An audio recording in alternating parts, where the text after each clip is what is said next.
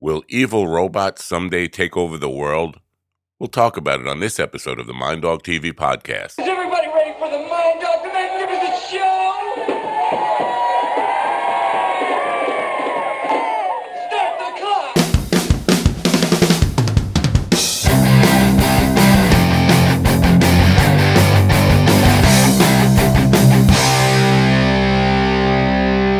And welcome, my friends, to yet another episode of the Mind Dog TV podcast. I'm Matt Nappo. Thanks for coming. It's great to have you here, as always. Having a little trouble with the lips here today.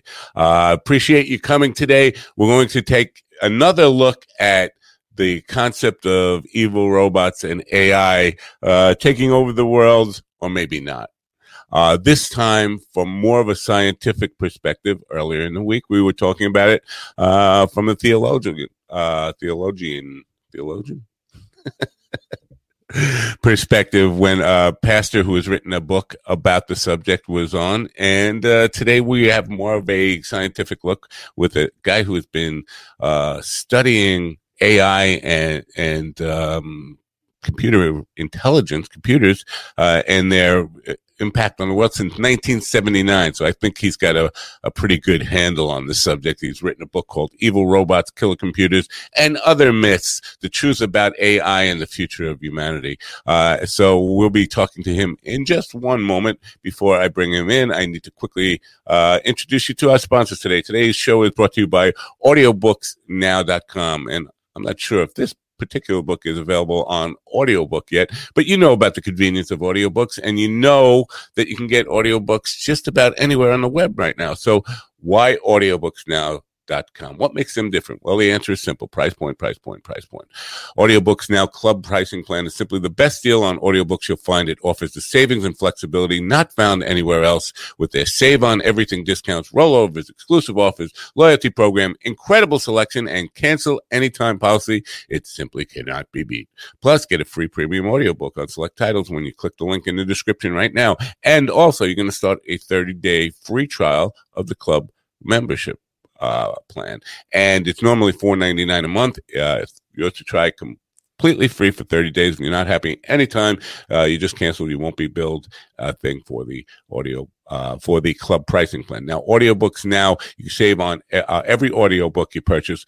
They do not use gimmicky credits to hide their true cost. Whether you want to save big through the club pricing plan or simply purchase at their everyday low prices, they offer the lowest prices anywhere on audiobooks that you'll find. They offer one of the largest selections on audiobooks anywhere. You can download or stream to your audiobooks through your website or free apps, all available on the website. Click the link in the description. I do appreciate you patronizing our sponsors. Now, my intro here is kind of long, probably the longest we've ever had, and so bear with me. It's worth listening to because it's an impressive little bit of a preview resume. Steve Schwartz is my guest today. Steve has received his PhD from Johns Hopkins University in cognitive science, where he began his AI research and also taught statistics at Towson State University. After receiving his PhD in 1979, AI pioneer Roger Schank, I hope I got that right, invited Steve to join the Yale University faculty as a postdoctoral researcher in computer science. In 1981, Roger asked Steve to help him start one of the first AI companies, Cognitive Systems, which progressed it to public offering in 1986. Steve then started Aspirant, which produced one of the leading business intelligence products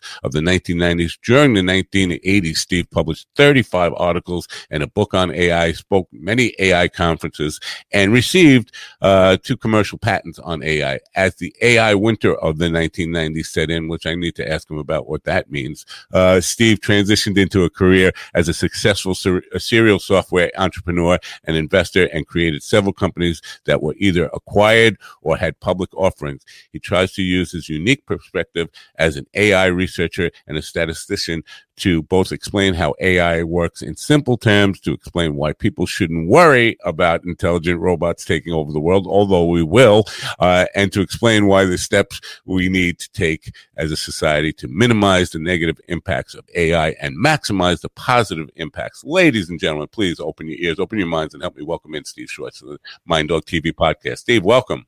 Hey, thank you, man, and thanks for having me.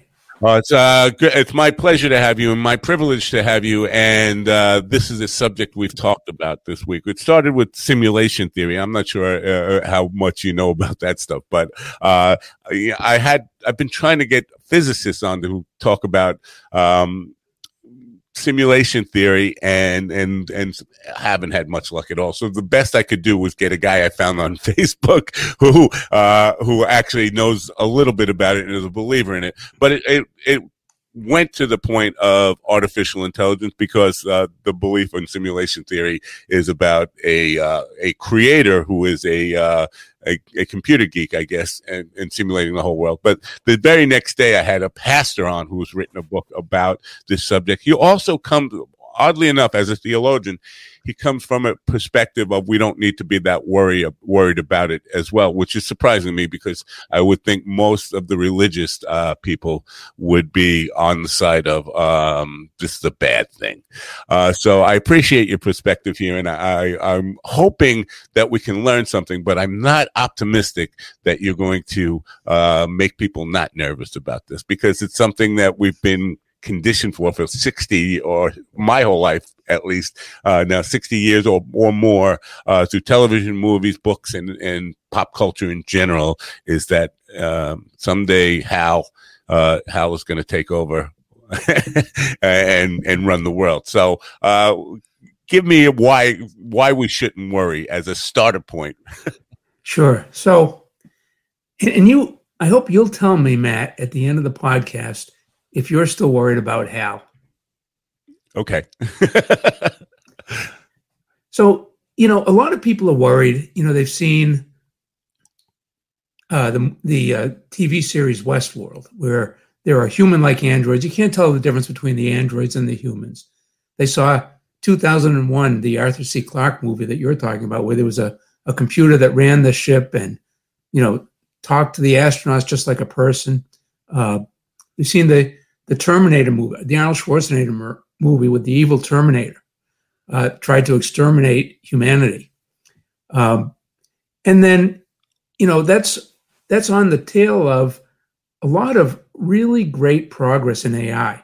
So because of AI, we can have our smartphones label the pictures we take with the names of the people in the pictures. We can translate languages. We go to a web page in a foreign language, we click a button and all of a sudden it's in English. And on and on. We're making progress in medicine, and AI is really, really one achievement after the next. And, so because of both of those things, people wonder where it will all lead.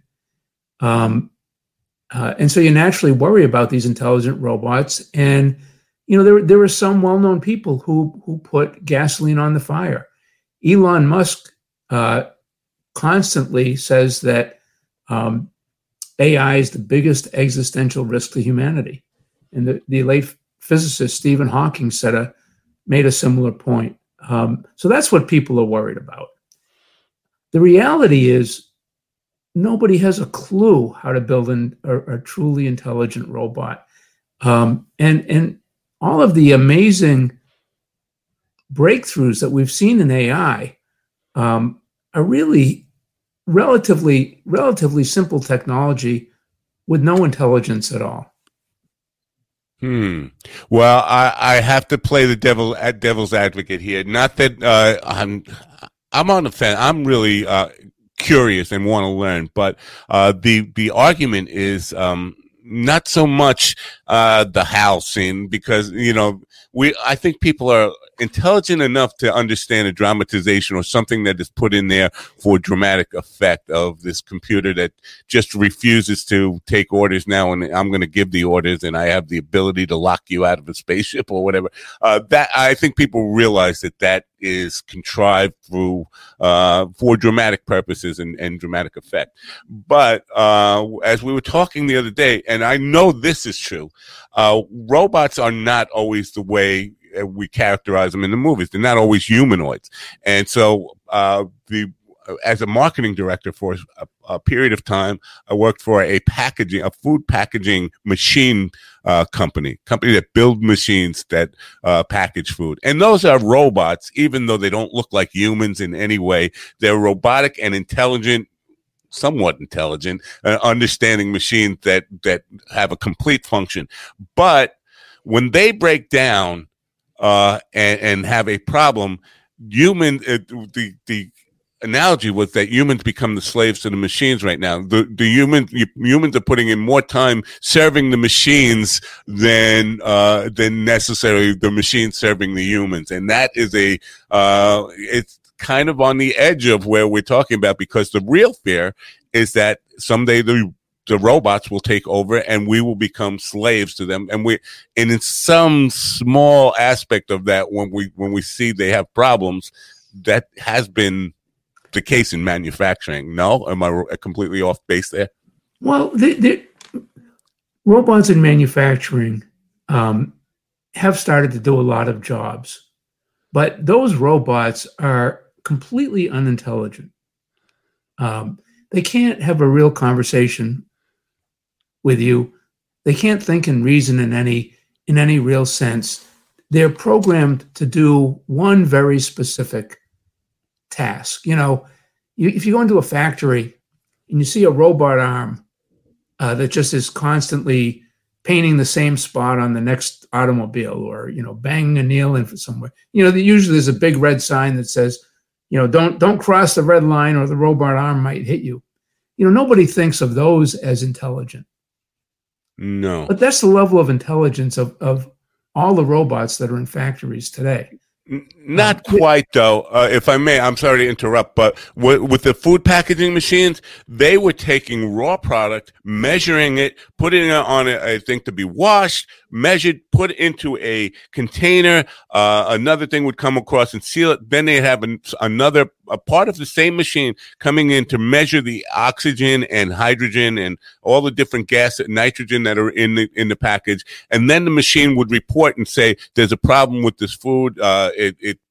It might be a little past ripe, or past its best state, or whatever, and the oxygen and hydrogen level is this. So it is communicating and doing far more than just one simple task. This is a very set of complex tasks that but in some way it was communicating back to the operator exactly what was going on and if there were problems and all that stuff. So absolutely. So let's talk about how that robot works. So everything that robot does, except one piece, you don't need AI for. You just need conventional software where a programmer writes explicit instructions that tells the robot exactly what to do.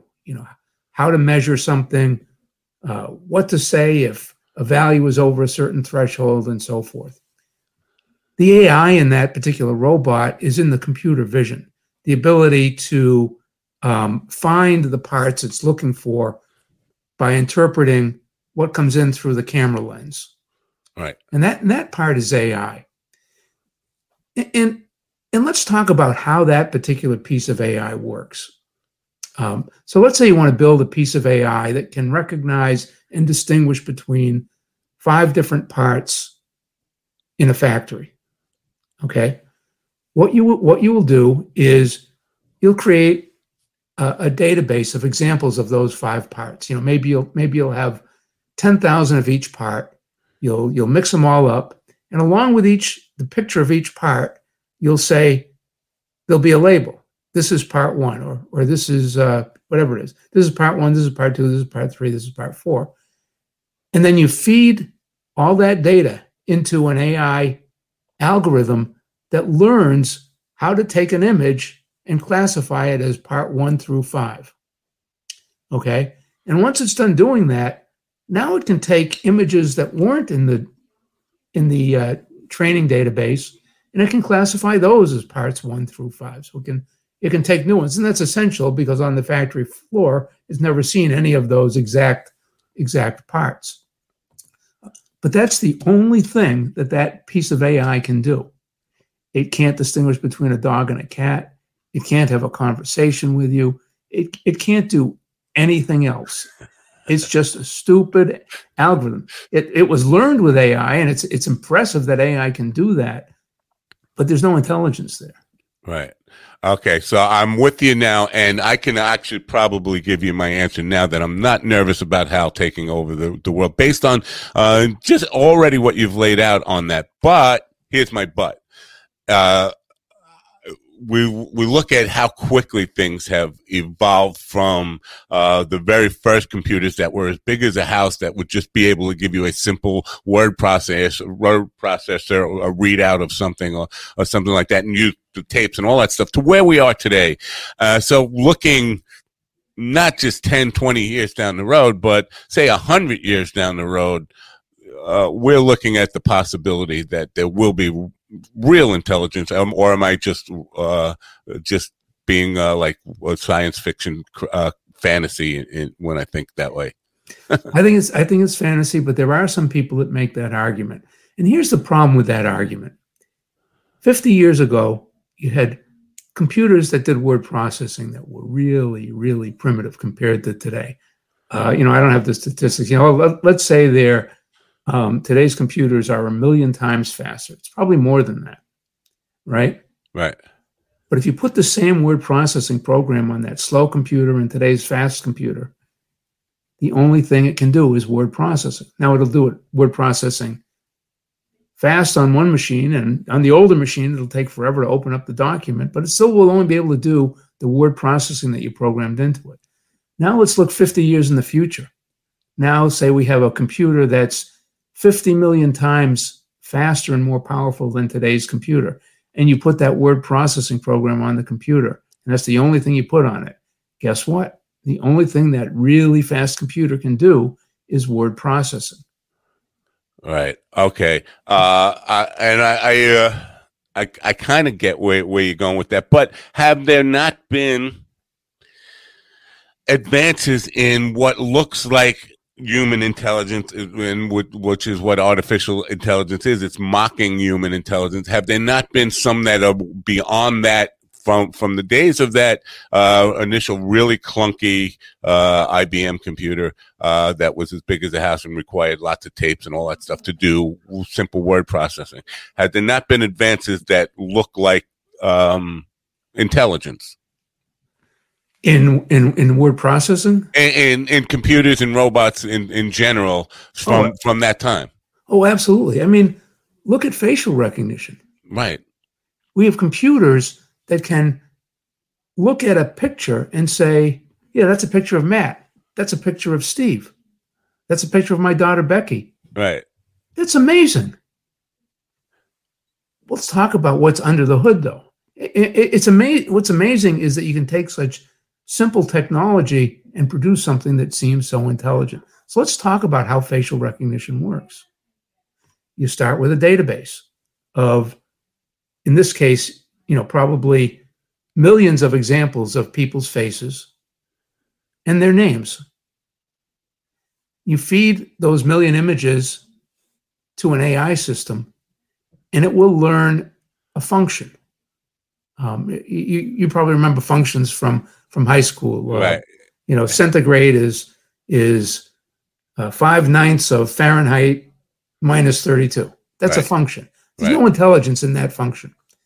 The AI system will learn a function very much like that temperature conversion function, more complicated, but it'll be just a function, and all it can do is take an image and put a name next to the image.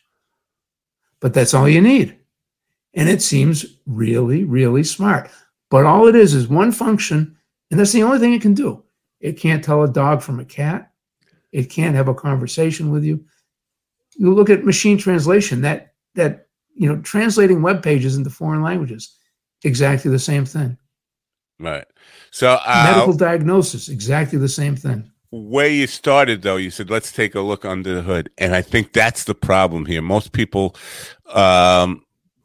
don't know exactly the workings, the inner workings of this stuff. And so when we see social media, delivering advertising based on what we were thinking about, or which is really weird. But actually, obviously, it's usually on our browser history. But this conversation came up the other day, in that there have been times where I haven't had any browser history, just having a discussion about something, and all of a sudden I'm seeing ads about it. Now, that could be a psychological, that whole, I forget the psychological term, but when you buy a new car, all of a sudden you're seeing that car anywhere, maybe because you were talking about it and now you're seeing an ad, you're making that association. Could be that, but it happens a lot.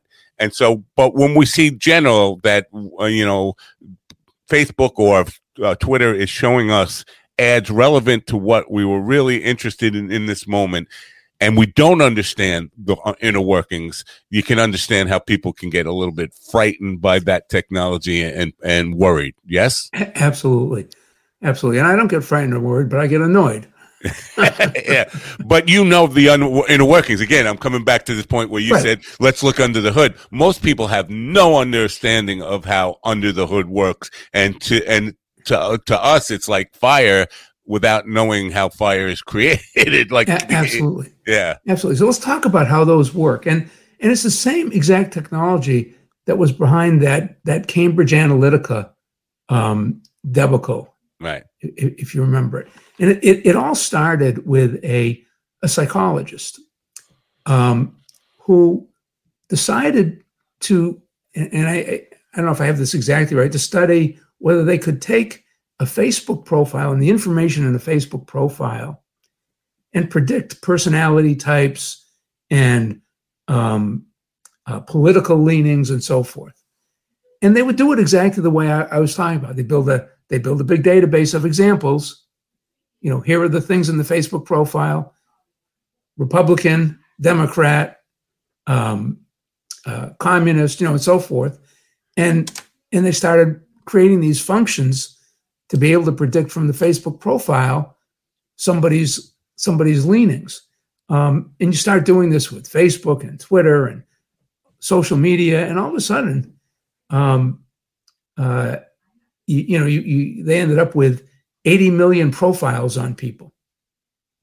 Man. And now, when they go to distribute ads or decide what somebody sees on social media, they can use these profiles and give them ads that they think will make the person buy.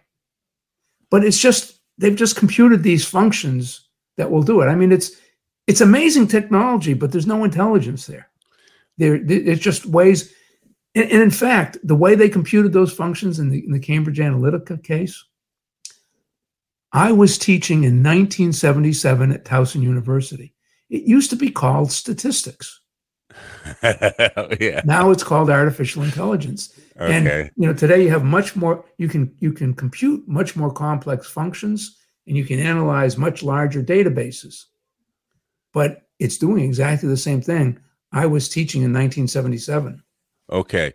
So here, I don't even know how to really transition this, because the idea that I think you're proposing is that there will never be a humanoid robot that kind of is, and I'm not all that intelligent as me, being able to say, I want to start a podcast and interview people to learn stuff, and I'm gonna and basically you'll be talking to a robot here. It sounds like you're saying that's never going to happen, right? Yeah. So never is a little bit. I always hate to say never. Right. In 1930 something, Lord Rutherford, who was the first person to explain how there was a nucleus of an atom and electronics that floated around that said, we'll never split the atom and harness the electricity. 2 years later, there was the nuclear bomb. I mean, you've got people working today on time travel, warp speed, the fountain of reversing aging. I would never say any of those things will never happen. What I would say is that intelligent robot humanoid is about as likely as time travel, reversing aging, or warp speed. Okay. Well, that's kind of why I jumped to the conclusion that I could answer your question, because I don't see it happening in my lifetime, and so I'm not worried about it. Right, being the selfish guy that I am, but we're making this transition here, and I think this is part of the discussion. Is even if that never happens, there are human people who are running these computer programs and robots and sort of things that can have malicious or I want to use the word evil intent, and we worry about the big corporations which are run by people using these things against us. And that's part of the worry too. And Lori has a comment I want to just show it because it illustrates that. Messenger on your phone listens. You need to turn it off. The idea that Siri and Alexis and all I think that's what it's called, right? Alexis, or something like that. The Google version of it are listening to us at all times, reporting back to that database which was put together by people, and then manipulating us. Is that part of this conversation or not? Absolutely. I mean, there are a lot of things that AI can do that should worry us, and maybe we should talk about them. But it's not the intelligence. It's not the robots are going to take over the world and turn us into pets, and that we don't have to worry about. But there are issues, big issues: discrimination, privacy, safety, military uses. All of those are things we should worry about. But if we got a minute, can we just come back to a minute to the idea of having a conversation with a computer? Because a lot of people are going to listen to this conversation we've just had and say, well, if Steve's saying you can't ever have a conversation with a computer, I talk to Siri every day. What about that? Right. What about that?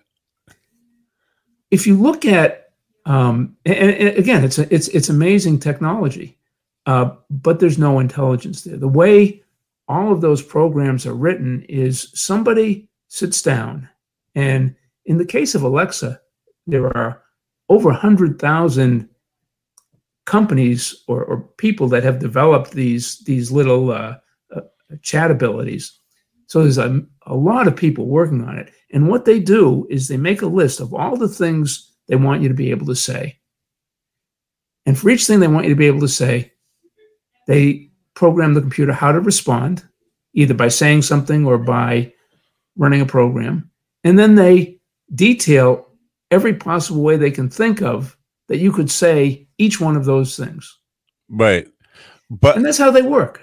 Yeah, but and again, I'm going to interrupt a lot because that's my nature, and I'm sorry about that. But isn't that the way our brains work too? Are our brains essentially a database of responses and conditioned, words that we can reply to a certain words that are fed to us? No, that isn't what our intelligent brains do as well. Well, a lot of what you see in when you understand something, you understand a lot about what's not said. You don't just understand the words that are said. Right. You make inferences about what hasn't been said. If I tell you I like apples, well, I'm talking about eating.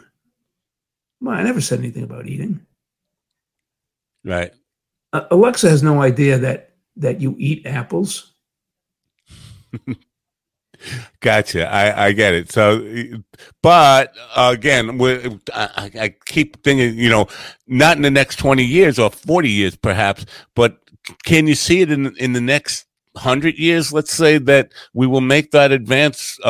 Somebody will create because they created a machine that can beat geniuses at chess or Jeopardy and winning Jeopardy and all that kind of stuff. Yeah. Is that intelligence in your view or not?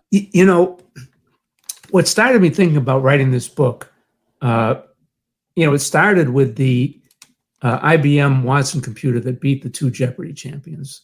I watched that. I admit I was rooting for the computer. I was thrilled when it won. And, it could answer all these complex questions. It was amazing. But I knew that under the hood, there was no intelligence there. That what was really happening was, probably this is what I was guessing, that, the computer's matching the words in the question to the words in a massive database of articles that are pulled from the internet and Wikipedia. And in fact, IBM published a series of 12 technical articles where they explained exactly how it worked. And I read them and I said, yeah, that's kind of what I figured. That's exactly how it worked. Amazing that they could do it, but no intelligence. And then IBM started marketing Watson, started branding themselves as Watson. Watson can think and reason just like a person. That started, that I didn't like. That's to me, that was I didn't like that. And then Microsoft came along and said, was it false advertising? Is that what that was? Or was it, is that the reason that you were against it? Well, false advertising is false facts. So IBM made the claims in a way that the facts were correct, but they still misrepresented the truth. Okay. That's part of why I used truth in the book title. And then Microsoft did the same thing. We've created a computer program that can read as well as people, that can read better than people. Nothing could be farther from the truth. The fact, yes, they were able to create a program that matched words to words, and on one specific type of test, they got human level results. But the computer didn't understand any of what it was reading. It was just matching words to answers. I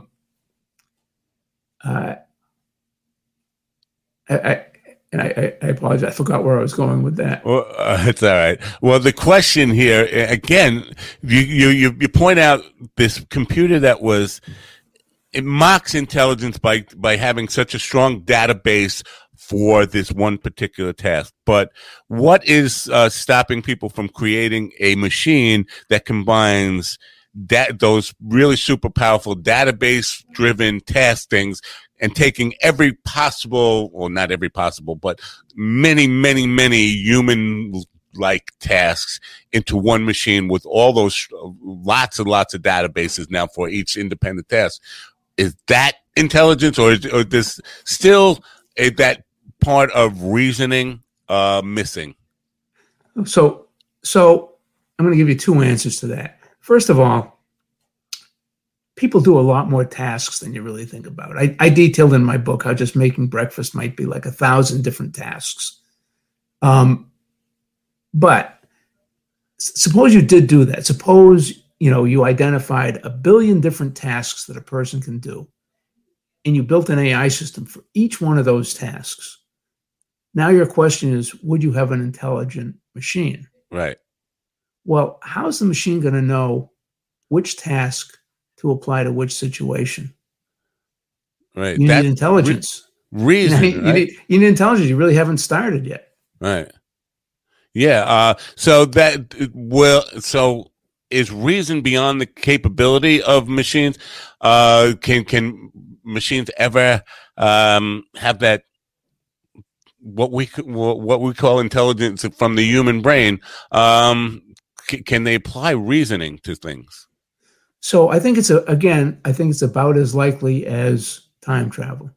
Really? Yeah. I mean, we've been trying to do that. We thought we were going to be able to program computers to reason in the 50s, then again in the 60s, 70s, 80s. We actually skipped the 90s because That's why I wanted to ask you, because you said the winter of AI in the 90s is I grabbed that from your website. What does that mean? We stopped doing any research into AI in the 90s? Yeah. So what happened was, in the 1980s, AI was really hot. It was on the cover of every magazine, Time and Business Week, and AI was just over the horizon. And by the end of the 1980s, it had never materialized. It hadn't built, usable systems like facial recognition and machine translation. Nothing had happened. And people gave up on it. And in fact, researchers like me, realized it was way, way, way harder than anybody thought, and kind of gave up in a lot of respects. There was a professor at Berkeley who taught AI. In 1985, he says he had 500 people in his intro to AI class. In 1990, 25. Wow. And that became known as the second AI winter. And a similar thing had actually happened towards the end of the 60s, early 70s. So there have been 2 AI winters, and people ask if there'll be a third. And the answer, of course, is no, because AI is making such an impact on everybody's lives. It strikes me as maybe, obviously you being in the field, you would know better than me, but it strikes me that maybe the attention was just diverted away because in the 1990s, it was all about Windows 95 and AOL and people getting online for the first time. So a lot of the attention, a lot of the money was being driven that way. So it might not be that people were necessarily giving up on AI. It's just there was a more lucrative and more pressing, attention-grabbing phenomena that needed the attention of the tech sector of the world. Does that have any validity, that argument? It's certainly possible. It's certainly possible. But it was also true that, AI hadn't gotten anywhere and nobody knew how to make it get anywhere. Right. Well, we are past the half-hour mark, which is where I usually like to do a little plug for the book. The website is AIperspectives.com. It's all one word, and the link will be in the description. I want to show the book cover quickly if we can. That's the book cover right there. It's The Evil Robots, Killer Computers, and Other Myths, the truth about AI and the future of humanity. So we talk about the fears of AI. What are the from your perspective, what are the positive things that we're looking at right now? I mean, obviously manufacturing and in medicine, there's some use for it. Where is the biggest plus to humanity as we're seeing it right now with where AI is headed? It's affecting our lives in so many ways. The biggest impact might yet be in the medical area. There are over 100 AI programs in different areas of medicine that are helping doctors with diagnoses, and you're seeing AI being used for weather prediction, and I have a Word document where I keep track of different applications. And it's almost every area that you can think of: manufacturing and sports and predictions, and it's being used everywhere. So, but the premise of your book is, and I don't want to, because I have not read the book yet, but it's really that we shouldn't be as afraid as we are. But should we be worried at all? Or is it? It's not that we shouldn't be worried at all, is it? No, there are some the premise of my book is there are some really big things that we should be worried about, and the biggest of which is self-driving cars. But self-driving cars, discrimination, privacy, military use are all issues we should be worried about.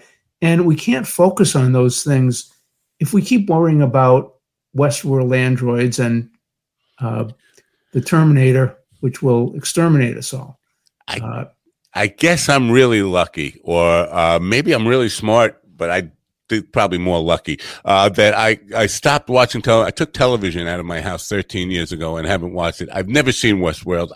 When I hear people talking about Westworld, I think of the movie that Yul Brynner was in the late 70s. By the same time.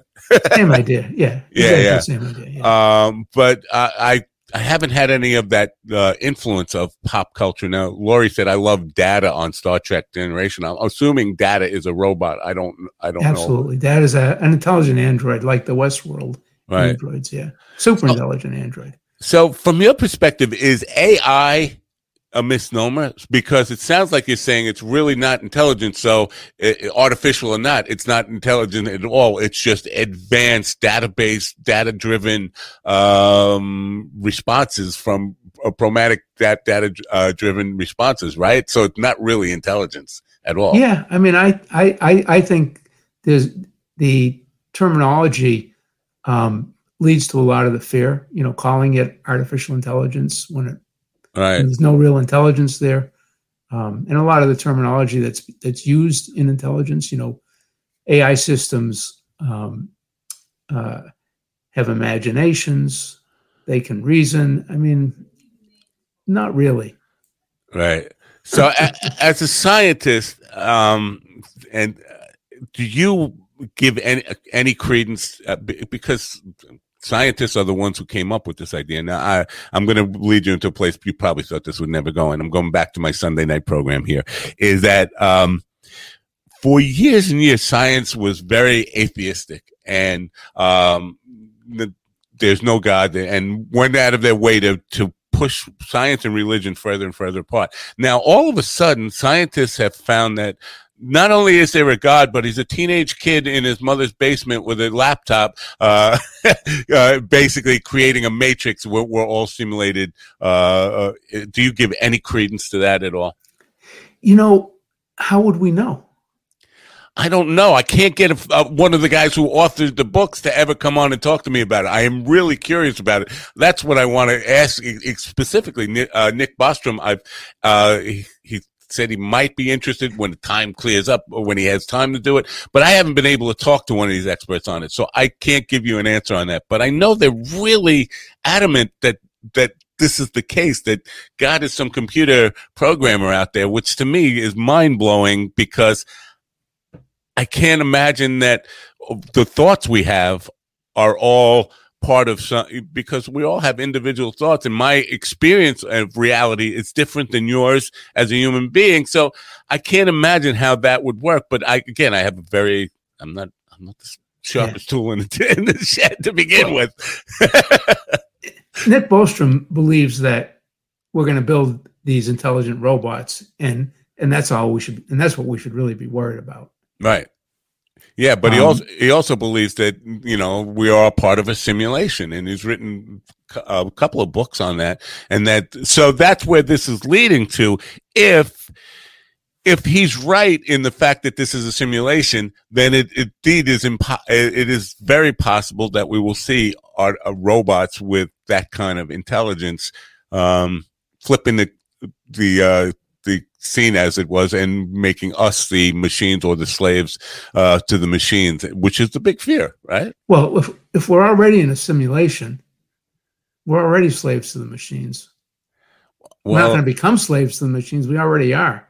I get that. And that's where the theologian I had on who was talking about it said, in some respect, we already are. Of course, like he brought up, we create these machines to do complex tasks, but when they break down, we find we're working for them. It's almost like the story of if an alien came down and saw how human beings react now with humans following around their dog, picking up the poop and putting it in the bag. You'd be confused at who's actually the master and who's the slave there, right? It's that. Yeah, it's a little bit of that. Exactly. Yeah. My original book title had a little bit of a maybe not theological but philosophical bent to it. My original title for the book was "There's No Ghost in the Machine." Oh, and that was a takeoff on a very well-known book by a philosopher named Arthur Koestler back in the 1960s, who wrote a book called "The Ghost in the Machine," discussing not so much with computers, but is there a mind separate from the body in people? Right. And that's a long-standing philosophical argument. Well, and that's where this on Monday or was Tuesday. I don't know. I do so many shows. Earlier this week, when I had Pastor on, he was talking about machines can't have souls, so they or spirits as we kind of think. But at some point, because he definitely is a believer that AI will become more advanced and want to take over society. He said at some point, we need to grant personhood. He was like making a political argument that we need to grant personhood to machines because, so that we treat them as people, even though they don't have souls. Can I get your reaction to that? And is it the first time you heard that argument? No, absolutely not. I mean, there are people pushing for those kinds of laws, and that would make sense if computers and robots are someday going to be intelligent. Because if they're really going to be intelligent, they're probably going to gain consciousness, and maybe we should treat them more like people and worry about their rights. But I make the analogy to my golf clubs. If I hit a bad shot and I decide to wrap that golf club around the tree, nobody feels bad for the golf club. and if you've got a robot that has no intelligence whatsoever, can't feel anything, can't think, can't reason, can't do any of that, why would you need laws to protect that robot? Right. I get it. I totally understand. So in your vision of the future, that's not going to happen. So we won't need personhood. Right. Exactly. He's a lot younger than you and a lot younger than me. So he hasn't had the experience but he has studied, he has dedicated his life since a teenager to studying AI and this kind of stuff, even though he's a theologian. And he what we call artificial intelligence is something that he's really studied a lot and got his PhD as well. But he believes that at some point there will be the kind of things that we see in Lost in Space or in television and movies where humanoid robots and I guess when we start to see things like on the internet where advertisements for the robot that Japan has come up with, the household butler type thing that interacts with you, gets to know. It has it was basically what I described earlier. A lot of those complex data-driven tasks into one thing that looks like sort of humanoid, and so that feeds into our fear of where this might go. But that's the wrong place to be afraid. I think you pointed out self-driving cars, self-flying airplanes should scare the hell out of us more than a robot like that, right? Oh, absolutely. I mean, self-driving cars, everybody assumes that, self-driving cars, computers can process much faster than people. They don't get drunk. They don't get tired. So why wouldn't a self-driving car be a safer driver than a human? And in fact, what I find scary about that is that the National Highway and Transportation Safety Authority has essentially taken that position. They require, for everything else in a car, you have to prove that the brakes are going to work. Show me the safety data, But for the self-driving capabilities, they're going to be safer than people. So let's get them out there, and we don't know how to test them. So let's not even bother to try to test them. Let's just put them out there. And the problem is that car, there's no self-driving car that's ever going to be able to think or reason. And a lot of human driving is thinking and reasoning. We see a ball bounce across the street. We look for the child running after it. We see somebody weaving in their lane and we say, oh, I wonder if they're drunk. How am I going to make sure I don't get into an accident with them? Right. If you think about driving, everybody's got a story about driving.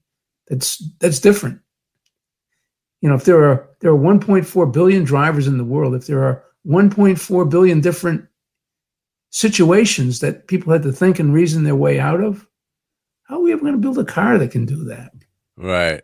Yeah. And I think I bring this up a lot. It's almost like a lot of scientists just ignore the lessons from horror movies and sci-fi horror and stuff like that, across the board in experimentation and stuff. But with respect to driving, you're right.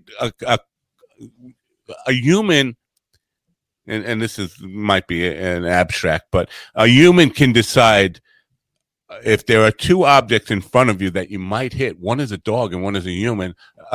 Most human drivers anyway would opt to hit the dog rather than the human, make an adjustment to hit one or the other. A computer is not going to do that, right? It's just going to say there's an obstacle in front of me.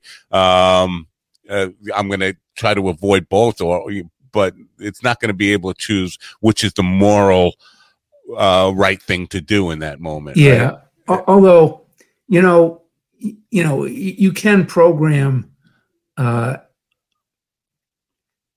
for every type of object that you can recognize. Yeah. You can give it a list that says, most important, don't hit babies. Right. Next, don't hit adults.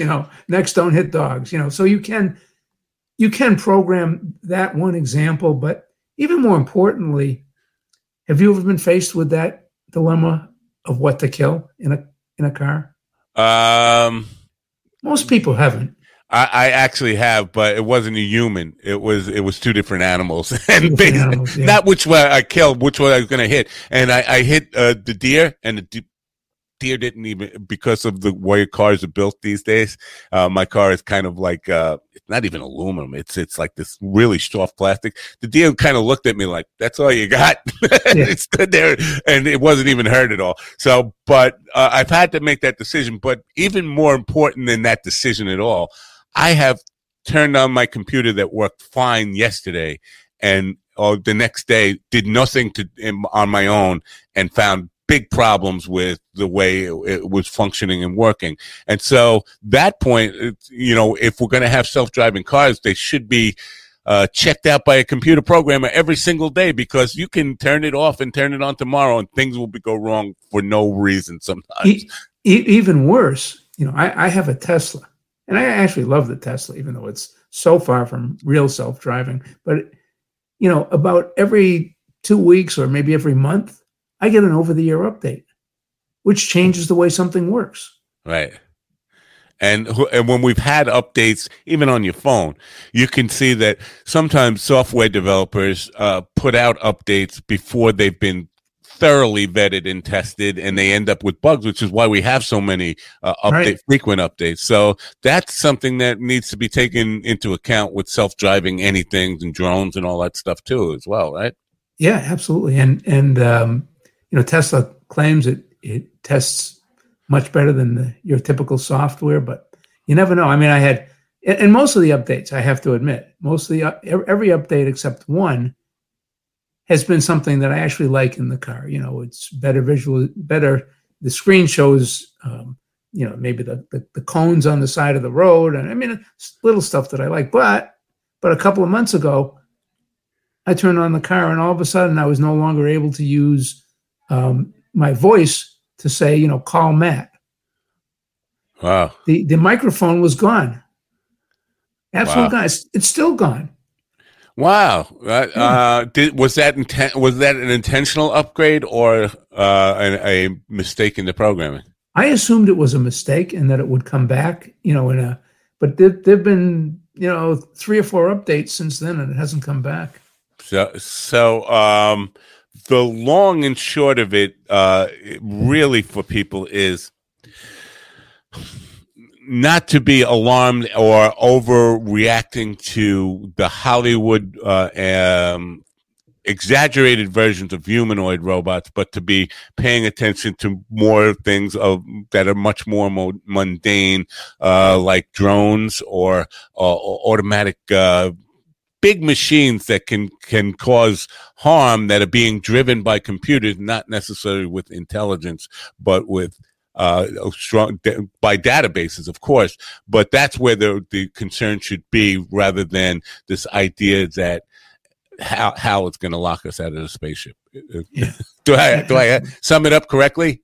Absolutely. And it's, in addition to that, last year, a guy named Robert Williams, who lived in a Detroit suburb,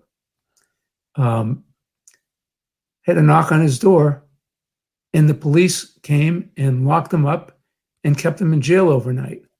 Why? A facial recognition program had matched his face to a bank robber's face, even though it was a grainy photo of the bank robber. And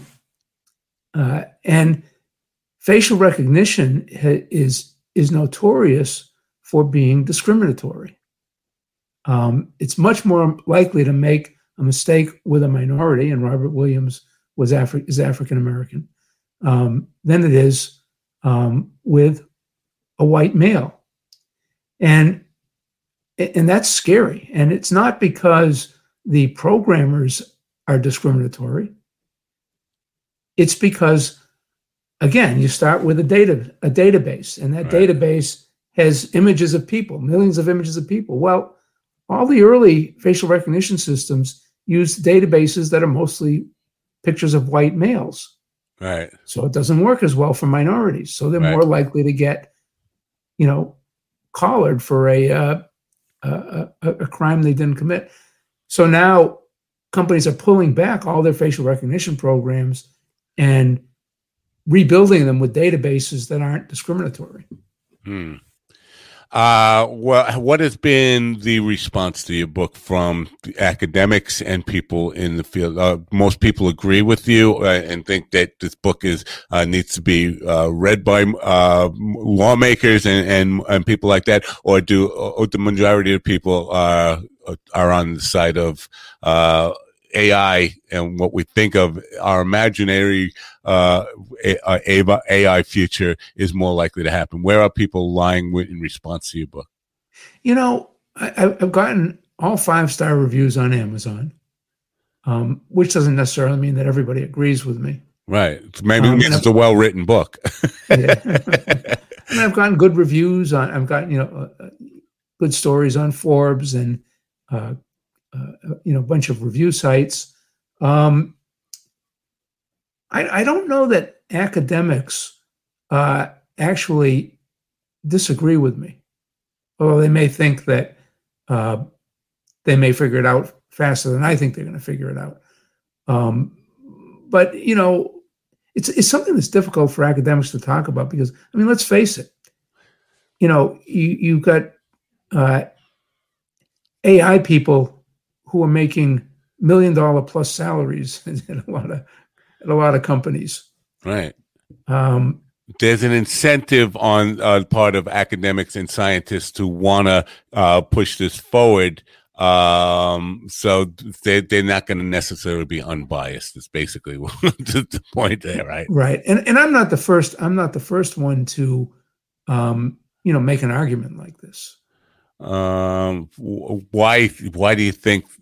Is it just because of pop culture that this? Because I'm still on the with all the things taken into account. I think probably 100 years from now there will be something with real intelligence, but I don't know. I'm not the sharpest, and I haven't studied this stuff my whole life. But I see. I'm carrying around a television studio now, which was just like science fantasy when I was a kid. I'm not just a television studio; it's everything I ever need to do is here.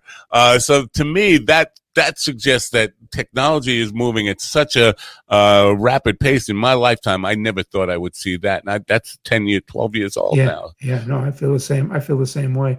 Yeah, but there's some things that are just much, much harder problems than everything else. A lot of people think that in order to get to really intelligent computers, you have to understand how the brain works. Right. And, some researchers will tell you that we've made a lot of progress in the last 10, 20 years understanding how the brain works. But, we really still have very little idea of how the brain works. So I'll tell you a story. In 1980, I was part of an academic debate about how visual images are represented in the brain. So if I ask you the question, what shape are a German Shepherd's ears? Give me the answer and tell me how you got that answer. What shape is a German Shepherd? Yeah, German Shepherd's ears. I don't know what shape it is. I don't know. Well, so most people would say, okay, they're pointy. And I figured that out by I visualized a German Shepherd and kind of traced up the body to the head and then to the ears. And I kind of saw in my mind's eye that they're pointed. Okay. So, that set off, a big academic debate, which, dozens and dozens of academics participated in, over many years. Half said, yeah, in the brain, there's something analog like a picture that has dimensionality. And other people said, no, it's just a list of facts, and we fool ourselves into thinking that there's a picture there. And I look back at the debate now, and it seems like arguing about how many angels on the head of a pin. Right. But some of the best minds were part of that debate. Steven Pinker, who's written some of the best books on the psychology of mind, and Geoffrey Hinton, who's considered the father of modern AI, and a bunch of others. And my point is, with all those great minds, we still don't know the answer. Right. Well, you used a couple of different words there, and I think it's important to point out, and what I think it illustrates the point you're making is that you use the word mind, but you also use the word brain. I think we know how the brain works, which is basically a database. Mind, consciousness, and the ability to have feeling, empathy, and all those things are part of mind, not necessarily. I mean, of course, it's all controlled by the brain, but all those things are not necessarily brain function. They're mind function, and their mind is not necessarily brain. They're two different things. Well, that goes back to that whole philosophical argument. Is there anything that's mind that's not brain? Right. We don't know the answer to that one either, even though it's been debated for 300 years. Right, and that was my argument earlier this week about we can teach machines and program machines to do lots of things, but feeling and reasoning and mindfulness is something that's uniquely part of the human brain, I think, and I don't see that ever happening. But again, you're right. You can never say never. But I just can't imagine it. That's not even in my imagination. I can't imagine a machine feeling something, having emotion, empathy, all those kinds of things that we associate with mindfulness rather than brain function. So, right. I mean, I can't either, but I can't imagine machines really understanding language either. Yeah. I guess they do in some way. But again, it's all database driven, which is a part of, I think my big takeaway from this is a lot of the fear is because of the unknown, people who don't really look under the hood of computers or machines ever. So all we know is the depiction that pop culture gives us of this humanoid, thing that becomes like a human, even though it's made out of machine, metal, whatever we created out of. So that's where the fear comes from, right? Exactly. That's exactly right. And if you're still worried about it, read my book, and hopefully I'll convince you that you don't need to worry about it. Well, I'm convinced that I don't need to worry about it. But again, I'm sure I'll be long gone. We'll all be long gone before it ever happens. But if you have kids, grandkids, maybe you should be concerned about some aspects of where we're going with technology in the future, but not necessarily the ones that we conjure up in our minds.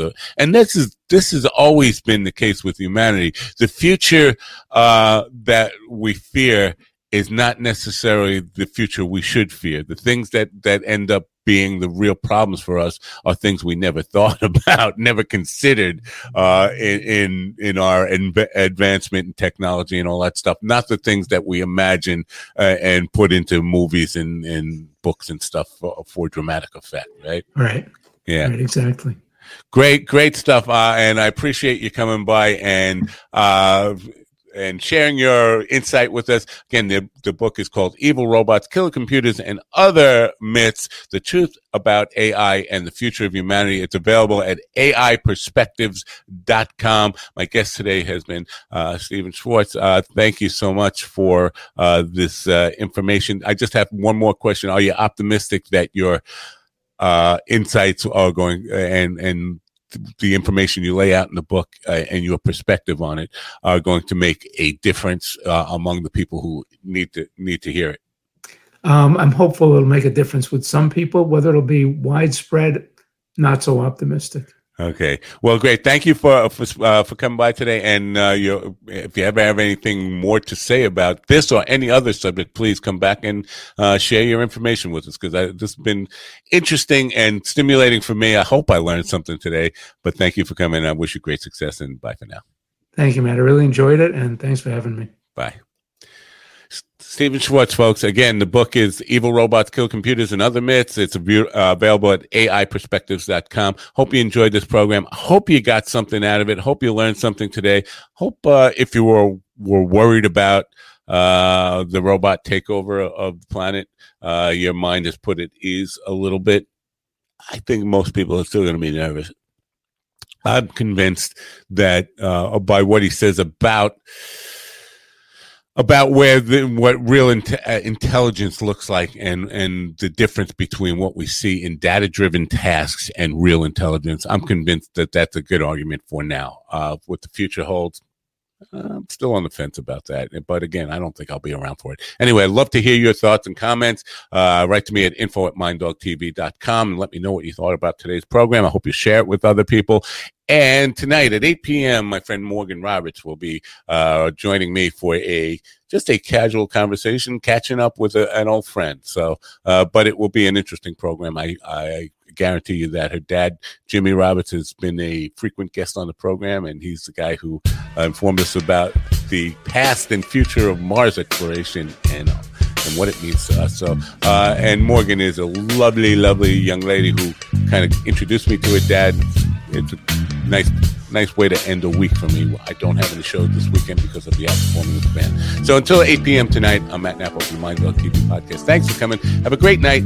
Bye for now.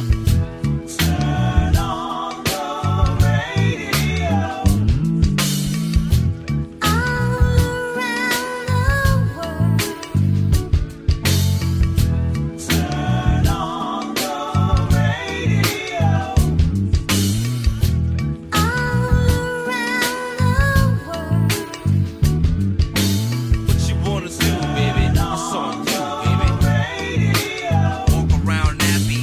What you wanna